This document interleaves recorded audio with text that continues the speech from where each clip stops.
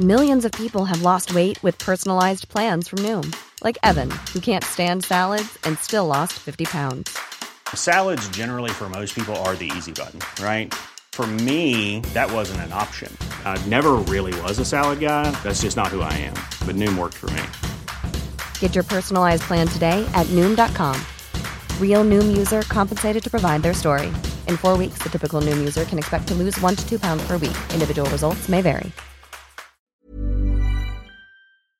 Hello and welcome to another episode of Well Far. I'm Amy Lane, and each week we break down the barriers to running so you can get more from your time in your trainers. I'm currently taking an extended break to learn how to juggle a toddler and a newborn, but that doesn't mean you have to rest up too. So I thought it would be handy to revisit some of our most loved and most listened to episodes from the past seasons.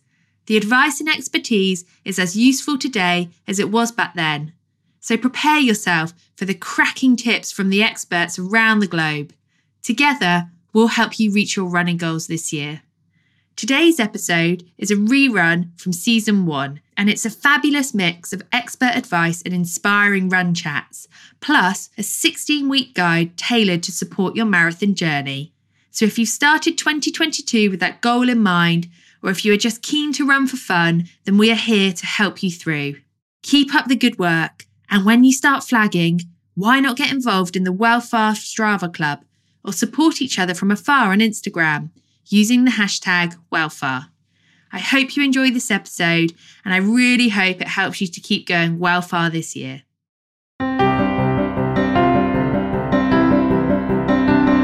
Welcome to Well Far, the weekly running podcast that will be by your side as you train for 26.2. It's hosted by me, Amy Hopkinson. By day, I'm Women's Health Digital Editor, but when not in the office, I'm a marathon runner too.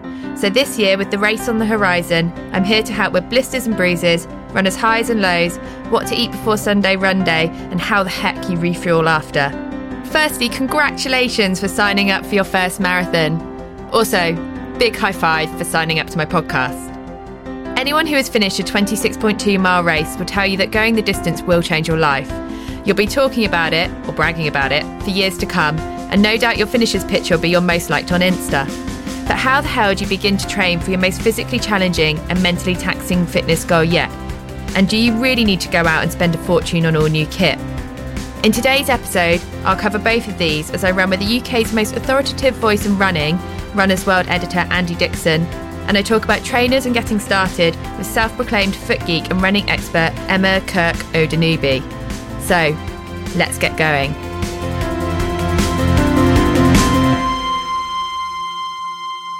Happy New Year, everyone, and welcome to Marathon Training Season 2019. If you're thinking, gosh, she sounds so jolly, but those words fill me with dread because perhaps the only running you've done over Christmas was to the fridge, or you're not a runner, then don't worry, I felt exactly the same this time last year too. But not only did I survive marathon season, I learnt to really love it, which is why I'm sat here in my sports bra and leggings, a little sweaty after our long run, recording this podcast from my living room. What have I been doing so far? Well, first of all, I've been doing some research into training plans and deciding which one I'm going to follow this year. Last year, I learned that there is no best plan. Fact. And the reason that I say that is because there is only a best plan for your lifestyle. So last year when I started my marathon training, I actually went through a couple of different plans in the first couple of weeks. The first one, I remember getting this plan and it was like a foreign language to me. Not only did it have all these times on it, which I didn't understand, but it also had really complicated strides and speed work to do at the end of a run. And I just found that far too much for me because I was a complete beginner and I just needed something easy. And so I found it really stressful. So I stopped that plan and then I found another plan, which I thought looked simpler, but actually it had about 6 days a week of running in and I don't have enough time in my week for that. And so then I finally found a third plan. And my third plan last year had around 3 to 4 days of running, 2 gym sessions and yoga. And that really worked for me. And so what I would say is I've really learned that you need to really be honest about what time you have in your week for marathon training and what time you don't have, because there really is no fun in overcommitting and then subsequently giving yourself a mental bashing because you had to work late again and subsequently skipped another session. So first of all, why don't you do what I do and get out your diary, circle all your free time, see how many hours that totals up to, and then try and find a plan to fit. Obviously, you are going to have to make a few life changes during marathon training, but you definitely don't have to become a hermit. But there might be a few things you might need to shuffle around just to make a little bit more space for it. So the other thing I've been doing this week is refreshing myself with running terms. I will never forget this time last year when it was my first week, maybe it was my second week of training, and I was set to go on a tempo run, and I did my warm up in the house and I was all ready to go, and then I shut the door and I realised that actually I didn't understand what a tempo run was. And so it was freezing, I was there on my doorstep, I was googling tempo run, how to do a tempo run, what is a tempo run. And yeah, safe to say that session wasn't that fun because I got so cold when really I could have just done that prep beforehand. So I have been refreshing myself on all the terms like tempo run, fartlek, mile pace, 5k pace. If you do a Google, you will find all of those. The next thing I've been thinking about is knowing when to push myself and when to hold back during my week. Again, another memory from last year is going out on every run in the first couple of weeks and thinking I had to run them as fast as possible, which I don't know whether that was just a beginner thing or an ego thing, not too sure. But anyway, I was literally going out on every run and running them all at the same pace, and then realising that it was actually really, really tough to keep running at that pace. Then my pace would naturally slow and I couldn't really understand what was going on. It was only then that I discovered that as a runner, you will learn to have lots of different gears, a bit like a car, and that it's totally normal to run 5k of a 10k run slower than you would run a 5k, and that sometimes you need to go up a gear or sometimes you need to go down a gear on a slow and steady run. Knowing on your week what runs should feel easy and what runs should feel hard or fast is, I would say, a really good thing to sit down and figure out in the beginning. And so plans, terms, speeds, and making it happen. Okay, so what I've been doing this week is, I mentioned earlier on about figuring out what time you have in your week to train, and that's what I've been doing this week. What I started by doing was putting in my long runs on a Sunday morning. And the reason I do this is because I know that actually I have quite a busy Monday to Friday, and so I know that I definitely don't want to get up on a Saturday morning and go running. I like to have that as my chill day. So I plan my long run for a Sunday. This also means that because I like to have a rest day after a long run, I don't do any exercise on a Monday, or rarely do exercise on a Monday. So that's quite nice because it means you can just do your Sunday long run, go to work on a Monday and come straight home from your job and not have to go to the gym or go to a run on a Monday night. I try to set off as early as possible in London, just because the earlier you go out, the easier I find it is, because A, you don't have to stop at so many traffic lights, B, you don't have to dodge so many people, it's just a bit quieter, it's nicer. But I say as early as possible because I also have to allow time for breakfast. So after putting in my long run for around 8:30 on a Sunday in my diary, I then go into my diary and I plug in another event called breakfast at 7 a.m. And that is because in the early weeks, I found last year that it was totally fine just to get up and go running, perhaps after a coffee or a small snack. But by the time 6 weeks in, mileage is getting quite high and you're burning loads of fuel, I found that I really, really did need that good runner's breakfast before those runs. And so the only way to make sure that it happened, or that I wasn't, getting up at 7:30, eating at 7:45, running at 8:30 and then regretting it, was by putting breakfast in my diary at 7 a.m. and then planning my run in to start from 8:30. I also think about how long the run's going to take me. and make sure that I allow myself enough time that morning. There's nothing worse than being on your long run and worrying about being late for a lunch or getting home for a food delivery or those type of things. So really, really, really allow yourself enough time. So take the stress out of it. So what I do is I plan in my run for around 8:30, but I do about 15 minutes of mobility and warm up inside the house. So I'll generally set off at about 8:45. So I do my run and then I allow 20 minutes for after my run for stretching and cooling down, just to make sure that I don't just get in from a long run and then have to start rushing around and going on to the next thing. After planning in my long run for the week, I then plan in all the other runs. I really do try to train as much as possible outside because after all, the marathon won't be run on a treadmill. My only exception is speed work, as I really do find this easier on a treadmill. This week I've been using an app called Pace Converter. This allows me to choose my mile pace and then see what that is in kilometres per hour or miles per hour, which are the speeds on the treadmill.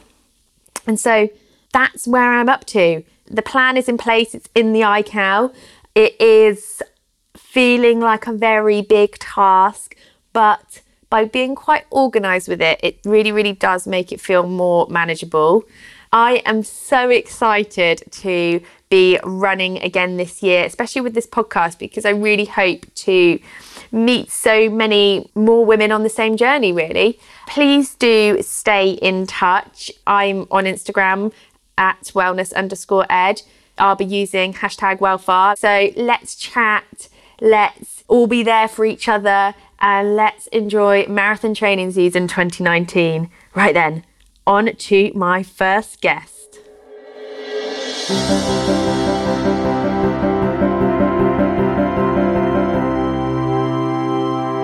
I'm so excited to be kicking off this series with Emma Kirk-Odunubi. She is a running footwear buyer at Profeet and on a daily basis analyses running gait to help injured runners. Outside of full-time work, she is a runner who has completed multiple marathons. She is one of the lead coaches at Track Life London, is a strength and conditioning coach, and is also a very passionate trainer geek who reviews new footwear weekly.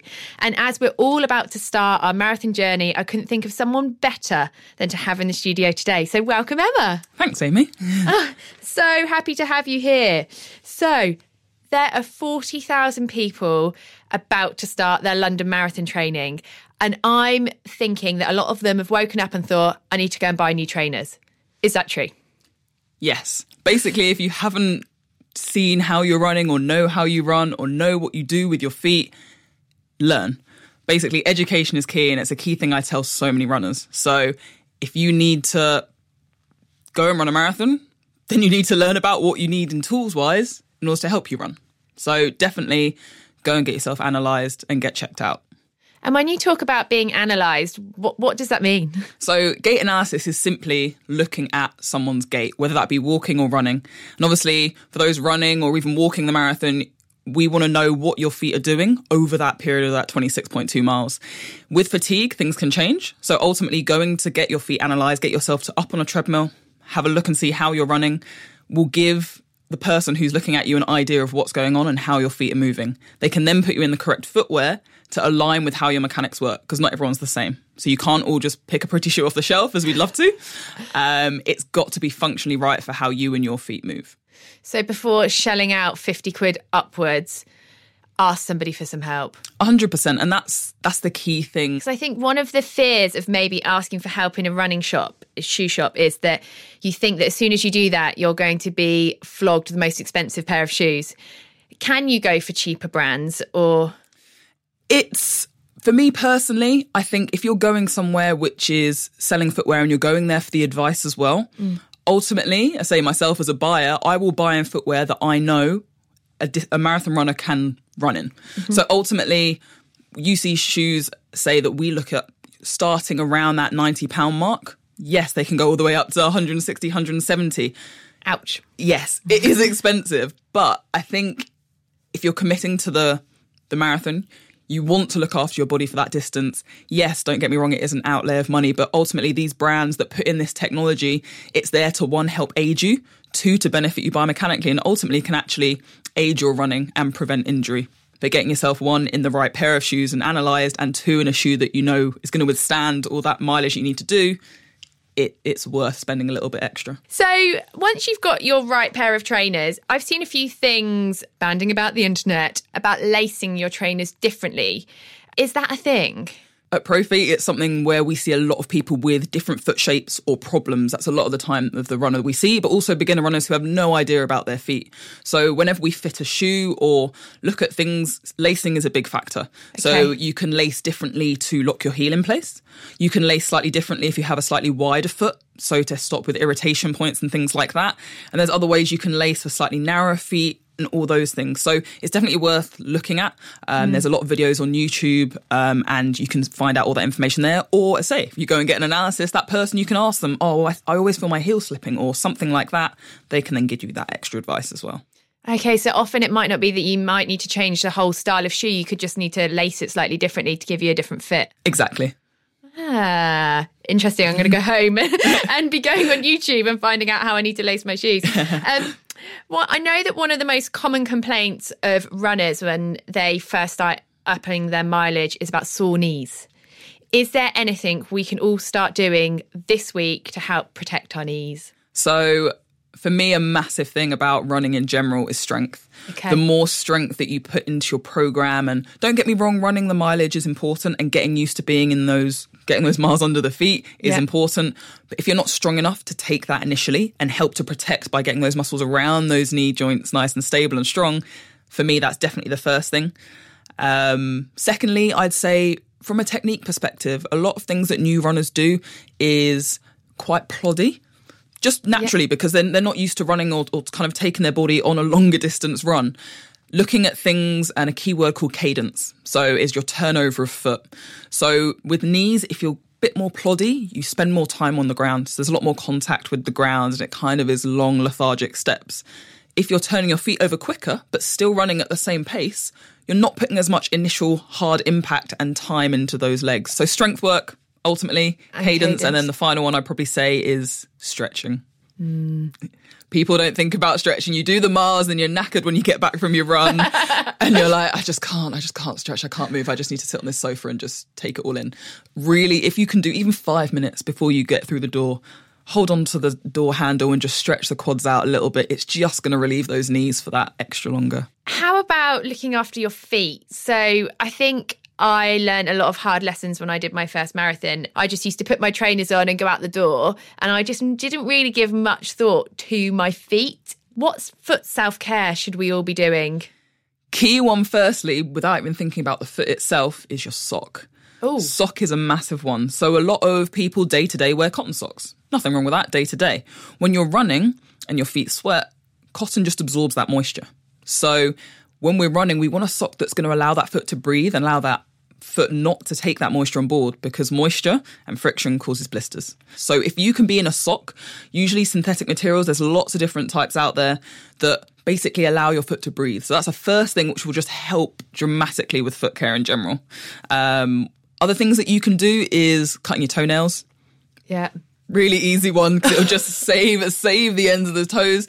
And linking back to trainers, making sure your shoes are the right size. So day-to-day sizes, you're going to be about a size to a size and a half out from your normal everyday footwear. And it's because the last, which is basically the shape that they make the shoes in for running trainers, is a little bit bigger. And it's just because the feet need more room to swell and expand as you go those distances. So I always talk about the rule of thumb. If you've got about a thumb's width off the end of that shoe, roughly, that should be the right size for your marathon shoe. I really wish I'd known that last year, because I didn't get my marathon trainers with a thumb's width at the end. And after my first 15-mile run, my toenail fell off. Yeah, you learn from that. Yeah. You learn from that. So no, it's something I'd always say to people. It's the biggest thing to think about, the length of your shoe. Because ultimately you can do all of the other things I said, but if your shoe's too short, you're going to say bye to your toenails, sadly. Are there any other common mistakes which you see first-time marathon runners making? I'd say really trying to stick to the plan 100%. I'd say that is the biggest mistake. Not that it's bad to stick to it, but if things go wrong, as life does, it jumps in there and kind of gets in the way sometimes, or you fall ill or you get a little niggle or an injury, don't worry about missing some of your plan. Most plans are made with about 85% of it to be completed. So the odd run dropped out here and there really is not a bad thing. You have to judge it on feel, and if there's an injury niggling or it's too much, do not push it, because that's why you won't make it to that start line. Pushing too much and feeling like you have to do everything, or, oh, my friend's mileage is at 13, I need to be there, but I'm only at 10. Oh, wait, I need to catch them. Or look, they've got a half marathon next week and I haven't. Should I be there? Don't worry about anyone else but yourself. You're doing your own journey to the race day. So basically, don't share stats or compare stats with other people. Exactly. And I think, don't get me wrong, social's incredible for marathon, and it's one thing that I found so much love for, is sharing my journey of the kind of runs that went well or also went awfully. But then having other runners say, oh, I had a really bad run as well. And it's not about, oh, you ran that super fast or he did that. No, it's actually getting out on those super cold mornings when you don't want to. And then someone else says, oh, I did that as well. Like, we did it. Well done. And it's that community feel that you want to get from it. So yeah, okay, stats are great. But ultimately, you're all trying to do this awesome, crazy thing, run a marathon. So build each other up and kind of enjoy that experience rather than, getting bogged down in all the numbers. I regularly see you get up when it is basically still the middle of the night and to make training sessions. Yeah. So how do you approach that to make sure that they happen? Because I know that when I wake up in the morning and I see that it's dark and cold outside, sometimes I can force myself, but a lot of the times I don't. So what's your tip for... Biggest tip for me, one, I think it helps, I'm kind of a little bit of a morning person. So as much as it's a struggle, don't get me wrong, 4:40 alarm is not pleasant all the time. But once I'm up and kind of ready to go, I'm like, right, do you know what, I'm going to do this. Because for me, if I kickstart my day with a successful training session or something, that is my positive, which I help carry me through the rest of the day. Don't get me wrong, if you're an evening person, same thing, you get through that hard day or that difficult day and like, do you know what, I'm going to do that run. If it goes well, it goes well, but you'll always feel better for it. Kind of no one kind of ultimately gets out on the road and goes, okay, I did that, but I wish I didn't. You always finish and you're like, I am a hero. I'm the best person. I made this, like, no matter where you come from, exactly. So I think the big bit of advice I'd say is try not to think about it and almost just get it done. And at the moment, you obviously, you work as a footwear by an expert as well, but you also a strength and conditioning coach, and also you're a trainer at Track Life London. Yeah. So is there anything which you see in your multiple jobs, you see female runners doing your multiple jobs, which you would just like to correct? I think the biggest one for me, and it's going to sound a little bit odd, is everybody trying to be a normal runner. Right. Especially from an analysis perspective. So a lot of things that you'll hear banded about, especially with female runners, is, oh, I've got my hips are dropped, my glutes are weak, that kind of thing, which don't get me wrong, in running, glutes are really strong and really important. What people always come to me and say, oh, I run with a bit of a weird leg, or I run with a bit of a weird this. I'm like, do you run? They're like, yes. Successfully, do you finish a run? Yes. So why should you care about how you run? And I don't know if it's female instinct to kind of always analyse what we look like and what we do and how we're doing something. Just get it out of your head. You're running. Don't care about how you run. It's a big thing, I think. So basically understanding that running looks different on everyone. 100%. There's no right way to run, really. There's, don't get me wrong, correct cues you can do, correct movements that will aid your running, but there is no one set, this is how you should run and this is how it should look, because every person's different. Okay. I'm going to stop trying to be Dina Asher-Smith then. Oh no, you can always channel Dina, definitely. Channel Dina, but don't try and look like her. You just mentioned breathing. So I know that one of the things that I've struggled with in the past is thinking too much about my breathing, but then maybe also not breathing enough or the right way. Yeah. Like, what are your beginner's breathing tips? So the biggest one for me, when I first started running, I used to run with Nike Run Club. So back in the day, that was where I kind of found the community of running. And the biggest thing that helped me with my breathing was actually talking to someone. Ooh. So running and talking to someone, because when you're talking, you have to regulate your breathing anyway. Your body doesn't kind of get huffy and puffy when you're trying to talk. Yeah. Because you know where your breath needs to come through. So if you then run and have to do that, don't get me wrong, initially it's very laboured and you're really uncertain, but your body falls into a rhythm of finding the way to breathe and talk. So then ultimately when I would do runs with them, I'd be running certain speeds and doing certain distances and like, oh, where's this come from? This feels really easy. And then when I go out and run on my own, my breathing would just naturally tune in. So for me, running with people and talking at the same time, having like conversational pace without trying to push too hard, was the first thing that really kind of enable my breathing to be a bit easier. On the other hand, if you're not used to running with people or don't really want to run with people, if you're on your own, keep relaxed in the shoulders. Right. A lot of people take so much tension, even from daily life and everything. And when we breathe up through the top of our ribs. Trying to breathe more through your stomach, through your chest, is really going to help you just regulate that naturally. To beginners, do not fret about your breathing. And if you start to get discomforts in the chest or the shoulders when running, think about that relaxation. Or if not, go and see a physio, osteo or something to help with it. Okay, that's great. And what about if you get a stitch? So stitches are weird ones. And even me to this day, I will never forget my first marathon. Was Amsterdam for me. And it was the final kilometre. And I genuinely keeled over. Couldn't walk properly, was fully collapsed, holding my stomach. And basically felt like I was being stabbed in the rib aggressively. And it was awful. But for me, that I couldn't find a way to get rid of it. And it was pure exhaustion. It was my whole body was just fatigued, and that's where that came from. Stitches in general, usually you want to try and increase the blood flow to the area. So when people hold it, that can help, but it's a very difficult thing. People still don't really know kind of where they come from. It just kind of happens. So I'd say if you're in the middle of a run, by all means, just stop and walk. Right. And that's another thing just to throw in there. Stopping and walking if you're in a training run is not bad. I think there's a lot of perception that you're a failure if you stop in a run or it's not the right thing to do. No, if you need to, you need to. Take a moment, take a breath, and same with the stitch. If it's there, breathe it out. If you can keep running but drop your pace a little bit, that can also just help get the blood flow back to the body a little bit better. But sometimes if you eat a little bit close to running, I always try and leave about an hour or so if I know I've got a long run coming up before I go and run. Because if I eat too close, I will get an immediate stitch. So that kind of digestion happening a little bit too early. So on Sunday run day, do get up, have breakfast, leave it an hour. Yeah, that's what I would personally do. Go out for it. And what would you say has made the biggest difference to your personal running journey? Strength. Okay. 100%. My first marathon, mentally, I was totally ready. Physically, looking back, wasn't ready at all. Right. I followed, as I said, that routine of I've got to get the miles in, got to keep getting the miles in. Yeah. Don't get me wrong, I always had a strength background, so I always tried to get myself into the gym. But what I wouldn't do is if I felt sluggish, I wouldn't take that day off. I just go and keep running and pounding the floor. So for me personally, strength was a massive factor. And do you find that you now do more prehab so you don't have to do the rehab? So much more prehab.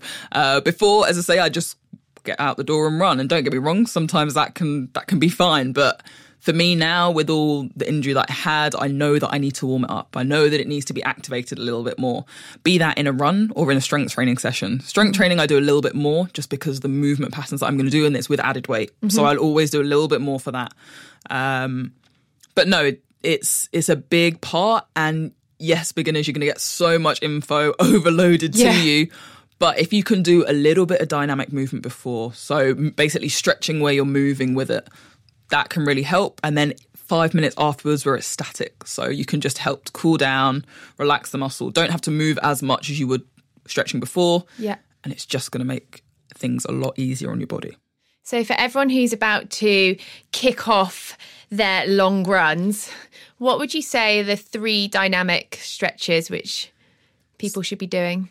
So for me personally, first one definitely would be to open up the hips. Okay. So some kind of long lunges with a brushing overhead of the arms. So you're really stretching out through the whole chest, also open up through the hip flexors. It's a massive one because a lot of us spend a lot of time sitting. So everything's really tight and short and you're not really going to get the benefits of running long with super tight hips because it's going to affect everything else. Next one with me would be calves. Calves take a lot of the hits, and a classic injury or niggle you'll hear people getting is shin splints or shin pain, which covers that whole ground. If your calves are super tight, you're going to offload and put more stress on those shin bones. So trying to get those calves nice and rolled out, whether it's a foot off the side of a step and just stretching out through there, pulsing up and down a little bit, that's really going to ease things off. And then last thing, if you can, just kind of dropping the body down and just rolling your body and shoulders all the way back up to stand tall. A lot of people are so tight in back and shoulders and everything else. So really getting some nice smooth movement through the back and upper body will just help ease everything off, and then go out and run. And I've seen people use tennis balls, rolling their feet on tennis balls and that type of thing. That is a thing? Definitely. So at ProFeet, the key direction we come from is about the feet. It's always about the feet. A lot of injuries, yes, will happen at the hips and happen at the knees, but if the feet aren't functioning correctly, it's going to impact everything further up the chain. Okay. So for us, the more that you can keep the feet nice and loose. So yes, tennis balls rolling on the feet in the evenings. I've got a lot of friends of mine that I've told to have tennis balls at their desks at work, take the shoe off and do a sneaky foot roll at kind of an hour or so just to loosen things off. It will make a big difference in terms of function. But not only that, doing strength work as well. So people think about kind of strengthening their glutes and everything else, but you're on your feet and you need to run on your feet. So why don't they need to be strong? So foot strength exercises, simple things like picking up towel with your toes and dropping it back down again when you're watching telly in the evening. Simple as that. Or when you're brushing your teeth in the evening, standing on one leg while you brush your teeth. Activating the ankle muscles, also switching on the glutes a little bit as well, and getting the toes to activate to try and stabilise you. So really simple things that you can build into day-to-day life that you don't have to think as, oh, I need to put aside time to strength train. No, build it into daily routines. So sitting at the desk for 5 minutes, rolling the foot, get home from work, sitting down eating food, let me pick my towel up with my toes. All those kind of things are really just going to make it easier for you. I've got one last question for you. Okay. So what is your one piece of ultimate marathon advice for new runners 2019? Love the journey. Oh. That's it. Love the journey. Don't get me wrong. All the strength stuff I said is super important and everything else. Yeah. But if you love the journey of getting yourself stronger, being that runner, becoming that stronger runner, you'll love it. That's the best thing. And it'll become an experience you won't forget. She's smiling as she's saying that. Thank you so much, Emma, for all that amazing information for Welfare. It's been a pleasure to have you on. Oh, it's great to be here. Thanks so much. Where can people find you on social media and also find out about all your amazing footwear reviews that you do? So you can find me at Emma Kirkio on Instagram, and my YouTube channel is Her Shoes, Her Fitness. So all the info's in there. I've got some of the trainer lacing videos on there too, so about different ways to lace, and then I review or try to review as much as I can all of the new shoes that are coming in for kind of each season. Great. Thanks, Emma, and thanks, guys.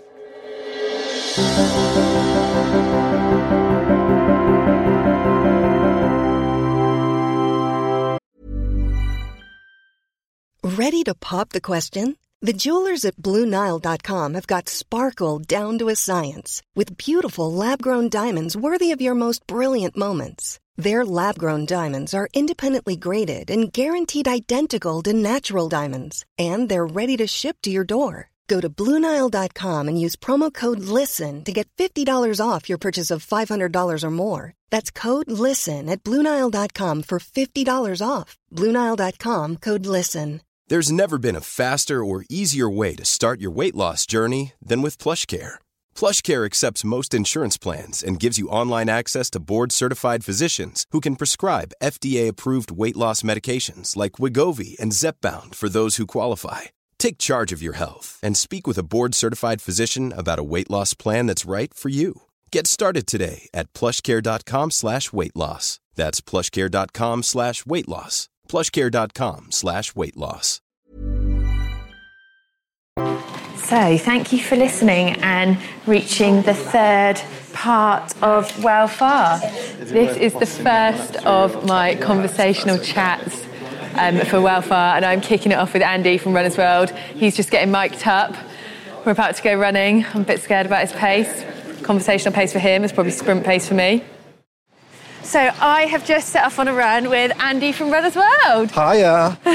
Andy has been in his current position for 11 and a half years, which means he has edited 142 issues of Runner's World. I know. Is that right? Yeah, 142. I just had to work it out on a piece of paper, though. It's not like it was on top of my head. So what attracted you to become the editor of Runner's World? Well, I've always been involved in health and fitness, so I used to work on men's health and men's fitness and kind of health mags. So I like the idea of the service magazine that helps people change themselves and change themselves for the better. So that was the kind of holistic reason. I also thought when I got the job, I was kind of a little bit overweight. So it was, from a selfish perspective, it would actually help me drop some pounds, and it certainly did that. That was 11 and a half years ago, as you say. God. And since then, I started in the job, built up the distances just gradually, so 10k, half marathon. After a year, I tackled my first marathon, so now I've done 20. Do you get a lot of people emailing saying, I never thought I could run X distance? Yes. And then? Yeah, all the time. I think people feel self-conscious. I mean, once you've been a runner for a while, you don't really care about what people think of you. And there's loads of runners around, but I think when you start out as a runner, people can feel a bit self-conscious. So we've heard stories about people who would only run in the dark because they didn't want to be seen. And then fast forward months or years, and they're multiple marathoners, and they're obviously not self-conscious about running anymore. They're doing really big distances and kind of really embracing the new side of themselves as runners, and calling themselves runners. And that kind of story of transformation is so common. It's definitely worth doing running for that reason. Because it's something I can definitely relate to. Like last year, I've been at Women's Health 4 years now, and I've been asked so many times, had I done a marathon and what my time was? Yeah. And I was actually put off from running because of the competitive nature. Yeah. And so then when I was finally given an opportunity to run a marathon and embrace just the finish line aspect. Yes. And doing it for just to get the medal and the achievement, yeah, as opposed to time, that was something I was really into. Yeah. I mean, the beauty of running, running has changed a lot in 11 years, but the one part of it has always stayed the same, and that's it's ultimately customizable. However you want to slice it and dice it, whether you just want to run for fitness twice a week, if you just want to run a couple of miles to fit it into your life, that's fine. At the other end of the spectrum, if you want to go deep into kind of races and competitiveness and chasing times, then that's also good. But all of those people right across the spectrum are all runners, absolutely. Doesn't matter whether you're doing 5 miles a week or 50 or 100. It's a very broad church, and it's a very friendly church as well. Everyone's kind of, it's great when you don't get it so much in London, but it's great when you run past a runner who you don't know, and you get the little runner's nod. Yeah, that's nice. Right now we're just dodging suitcases. Yes, yeah. I love the fact that you said that when you started at a Runner's World, you built up and you finally did a marathon. Yeah. And then how many marathons did you do before you decided you were going to try and break sub 3? Probably around 5 or 6. In my early years of marathon running, my progression was quite rapid. So, yeah, I think I'd done 5 or 6 marathons, and I was just taking minutes off my PB and bringing it down to kind of the low 3s. I'm kind of getting into the kind of competitive side of it. I'm not there now, by the way, I'm glad to say. And thought I would give it a shot. And after a couple of goes, I got there. But I would say that, although I'm quite proud of the achievement, I didn't enjoy the training for sub 3. Didn't enjoy the race because it was just super hard. And my vow was always that if I achieved it, that would be me. My time chasing days in marathons were over, and I've stuck to that. So I've done marathons since, but more slowly, just enjoyed them more. I've done quite a few as a Runner's World pacer because we paced for the London Marathon. And actually, they're the races that really stick in the mind. When you can you're running a little bit more comfortably and not at your limit. And you can look up and enjoy the crowd. Don't get me wrong, the last few miles of a marathon, as you know, Emmy, are always going to be hard. But it's about managing that. It's about not hitting the wall really suddenly and just managing that fatigue. I felt like at 22 miles that my lower body was double the weight what it was. Yes. And suddenly, not only was it double my weight, I felt like I was running through quicksand. Yeah, classic. Is that classic? Yeah, classic jelly leg feeling, yeah. Oh, I was fine until that point, though. The other thing that I get when I'm extremely tired at the end of a marathon is my brain just stops working. So simple maths just becomes too challenging. Like, I remember at the end of the marathon I did sub-3, and although I knew my mile splits had to be a certain time, I just couldn't really focus. I didn't know what numbers meant anymore. I was just running on courage and fumes. Determination. Yeah. I mean, the big challenge about marathon training, apart from the physical aspect, is fitting it all in. Yeah. So, because everyone's busy, everyone's got stuff to be doing. So it's really finding a way to incorporate that into your life. And you probably might have to sacrifice the odd glass of wine, although you don't have to become a monk all of a sudden. Yeah. Because I think there is that misconception, isn't there? It's like, start marathon training, must stop all social life. Yeah. But then 6 weeks in, you're tired. Yeah. You're bored because all your mates are having fun. Yeah. And then I feel like you almost start to skip sessions intentionally. Yeah. When if you just kind of had a bit of a social life all the way along, you can kind of do both. Yeah, for sure. And I would say, you know, it's kind of like if you change all of the kind of settings on your life at once, like I'm now marathon training, I'm going to stop drinking. That's just going to be difficult to do everything at once. So I would say start marathon training and keep drinking. I bet in moderation. He said. There you go, you got that to everyone as well. So you don't have to do dry January. Yeah, you know, the thing about marathon training is you're burning so much energy. It's not like all bets are off when it comes to diet, but you still need to be eating carbs, really. Do you think that's the biggest mistake you see the most? Or like you hear from readers, like, I don't know what to eat on marathon training, I've given up this and this.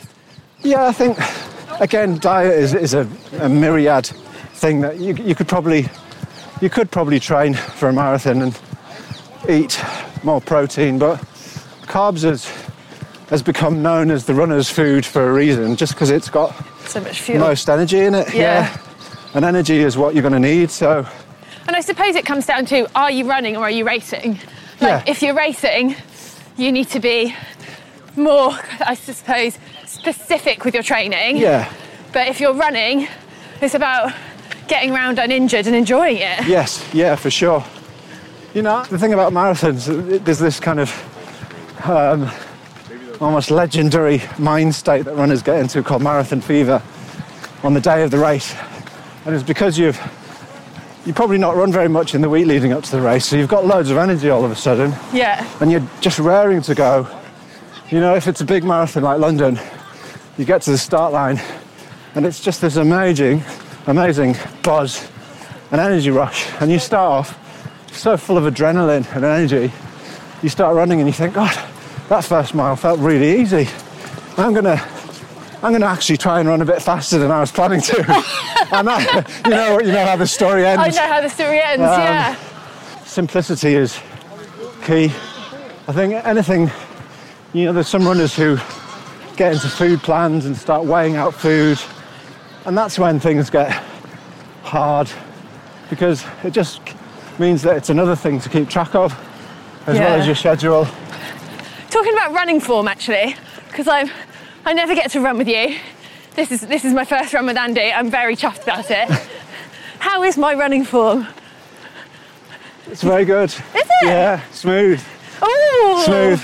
I'm trying my hardest here, guys. Light on your feet, flowing, not too much up and down. Is that the three things to look for? Yeah, I mean, I think just running, if something looks efficient and smooth, I think that would be the kind of watchword. Running tall is also something that some coaches say. So that means don't let your shoulders slump forward and don't sit in your hips and get a bit slouchy. Like if you watch the last few miles of a marathon, you'll see lots of people who aren't running tall. But if you can kind of remember those two words and just stay on your 4 feet and just try and, you know, elongate your body and keep your head facing forwards and your shoulders back, that's generally the cues for good running form. Okay, I'm going to remember that. Woo! And was conversational chat with Andy Dixon of Runner's World. High five. Thank you so much. Pleasure. And just so, if anybody wants to get in touch with you, Yeah. is it Runner's World email? Yeah, I'll get on my email. Runner's World, or your email, which I will put in the credits. That's fine, yeah, it either works. Because you have a couple of pages, don't you, where people can share their running stories and send letters. Yeah, we've got a Mission Marathon campaign, which is leading up to London. And that's basically uniting people who are training for the marathon. And as part of that, there'll be a kind of a first-timers group. So great. Get involved in that, and you'll find like-minded marathon runners to support your journey. Amazing. There you go, guys. Go search Mission Marathon now and find yourself some new running buddies. And I will catch up with you next week. Thank you very much. See ya. Thank you so much for listening to Wellfar, your guide to conquering 26.2. If you've enjoyed this episode, please do take 30 seconds to rate and review us on iTunes. It really does make all the difference, and I and the team read absolutely everything you write, which means the world to us. New episodes will be released every Sunday on all the usual podcast platforms, so please do subscribe and never miss a notification. Until then, thanks again to all of you for listening and supporting us, and thanks to Mags Creative, the producers of this show.